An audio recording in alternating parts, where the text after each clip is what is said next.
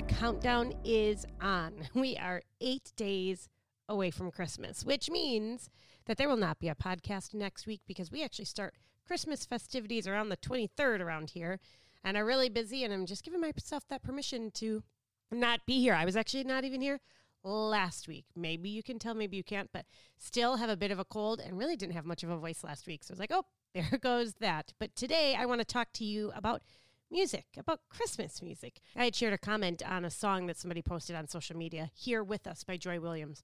One of my favorite Christmas songs. And I had commented and said, oh, this is on our Christmas morning playlist. And somebody's like, well, wait, will you share your playlist with us? So I am trying to figure out actually how to create one that is shareable rather than just kind of give you a list of music. Here With Us is one of them. We have this great tradition where we start playing music pretty loud when it is time for the kids to start getting up. I know what you're thinking. What? You have to wake your kids up? I do. I always have. They are all sleepers. Even when they were little and they were toddlers, they were not getting up at 4, 5, 6, 7 in the morning. I had to wake them up in the summers by 9. I'm like, I'm not waking them up. I like this alone time. Why would I do that? So they have always been children that need a little encouragement in the morning. So we use this Christmas morning playlist to kind of start it out and set the mood. It gets longer every year. We keep adding things to it.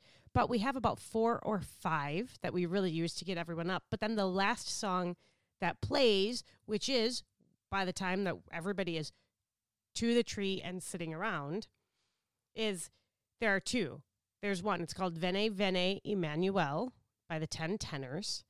Look it up. It is so beautiful. It is Emmanuel in the Latin, sung by a monk men's choir, which is, if you look up the history of the song, there's a lot of great story behind that. And then we play Here With Us when we're sitting around the tree, and then we'll read the Christmas story, and then we'll pray, and then we'll do presents. One of the things that I have grown to love about music and songs, I'm sure there are a million amazing quotes about the power of music and what it really means. To me, it's just kind of extra. Not extra and like crazy and over the top and too much, but extra in that it just kind of can take your heart, your emotions, your thoughts just a little bit further, a little bit extra, especially when we're singing praise to the Lord. There are scripture all over the Bible talking about how we use song in praise. Psalm 104:33, I will sing to the Lord as long as I live. I will sing praise to my God while I have being. Psalm 92:4, I mean, the book of Psalms is a whole book of poetry and of music. For you, O Lord, have made me glad by your work. At the works of your hands, I sing for joy. It's this like extra worship, I think. This extra little push. I'm not quite sure how to define it well, but I think you will know what I mean. Music just has the way of really stirring our souls, sharing a little extra. Because of that, among many other things, when I was homeschooling our kids, we had started an enrichment group that incorporated learning some of the more fine art type subjects. So we had poetry. We did a composer study. So every semester we would study one composer, let's say Beethoven, for a whole semester, and a poet and an artist. And then we would do one Shakespeare play. And then we would also do a hymn and folk song study. And this is something that I really fell in love with, was learning about the history or the story behind the song, either the folk song or the hymn. We would learn the song, we would sing the song, we would learn the history behind the song and really take time to meditate on what it is. So in light of music, Christmas music, where I want to read the history of a song for you that actually is not on our playlist. It is pretty, it is popular. I love singing it at church. It's Silent Night. We do the candle thing. It's very Christmassy, right? But I'd love for you to hear the background and the story behind the song, O Silent Night.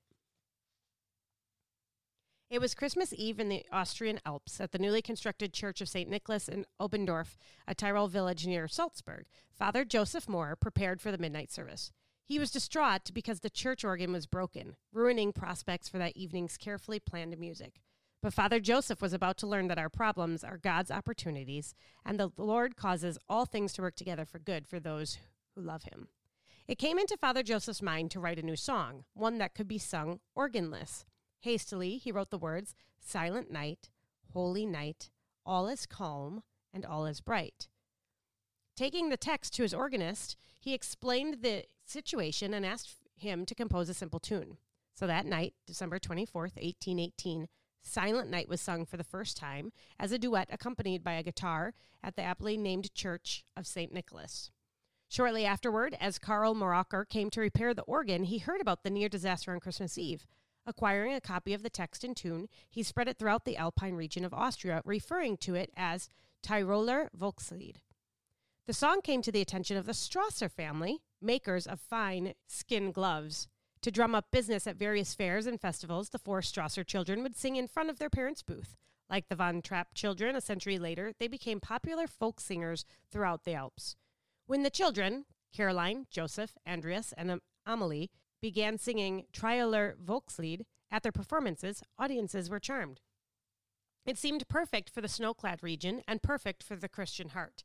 Silent Night even came to the attention of the king and queen, and the Strasser family were asked to give a royal performance, assuring the carol's fame. Silent Night was first published for the congregational singing in 1838 in a German hymn book.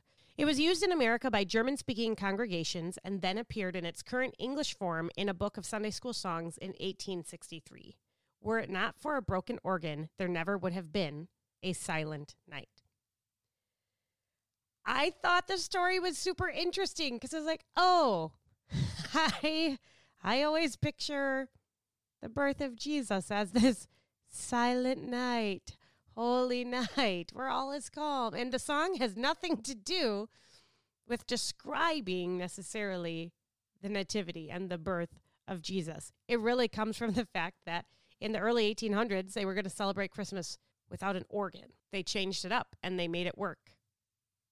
As I have been kind of meditating on Advent, on the Nativity, on the birth of Jesus, on God with us, here with us, that is the Christmas song that we really meditate on around here.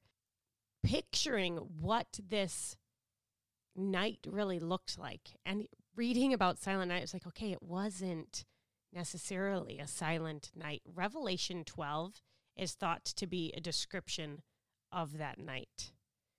It is when a battle ensues in heaven over the birth of Jesus. I recently saw a picture of a depiction that somebody drew and imagined of what that night could have looked like in the unseen kind of realm around what was going on. First of all, it was birth, it was labor. I doubt it was a silent night. And even after that, shepherds are coming, there's angels singing in the sky. Like, it wasn't a silent night. It was a big deal night, a lot going on. And this picture that was painted has like two large, like guardian looking angels with giant swords, like on either side of the stable. And it's got a dragon in the sky and it's got this battle going on because the Savior has been born and he is now here with us. And the battle continues. The spiritual warfare is all around us. But praise God that at Christmas, it is the beginning of the realization for us as believers that he is here with us every moment of every day. That after we declare him as Lord and Savior and accept him into our lives as our Lord and into our heart, the Spirit is with us constantly. Even when things seem silent, he is here with us. When they seem chaotic, he is here with us. When they are happy, when they are sad, when they are hard, when it is awkward, he is here with us. We're heading into Christmas, 8 days. For some, it's going to be so much fun. It's going to be the highlight of the year. For others, it is dreaded and it is painful and it's uncomfortable. Praise God for that noisy night, for that epic night when God sent his son to be here with us. I wish I had the rights to play the Joy Williams song here with us for you. I don't. I'm going to encourage you, look it up, listen to the lyrics, be encouraged and reminded what happened. What does this mean for us? And how do we walk every day remembering that he is here with us every single moment? Because there's so much hope in that. There's so much peace in that. There is so much comfort in that. And that is like the best Christmas gift that we can get. So I pray comfort and peace and joy over all of you this Christmas season as we head into the busy, the fun, the hard. I pray that we remember that God is with us and that we are able to share that in word, in deed, maybe even in song with those around us. I pray you have a Merry Christmas. We'll see you next year.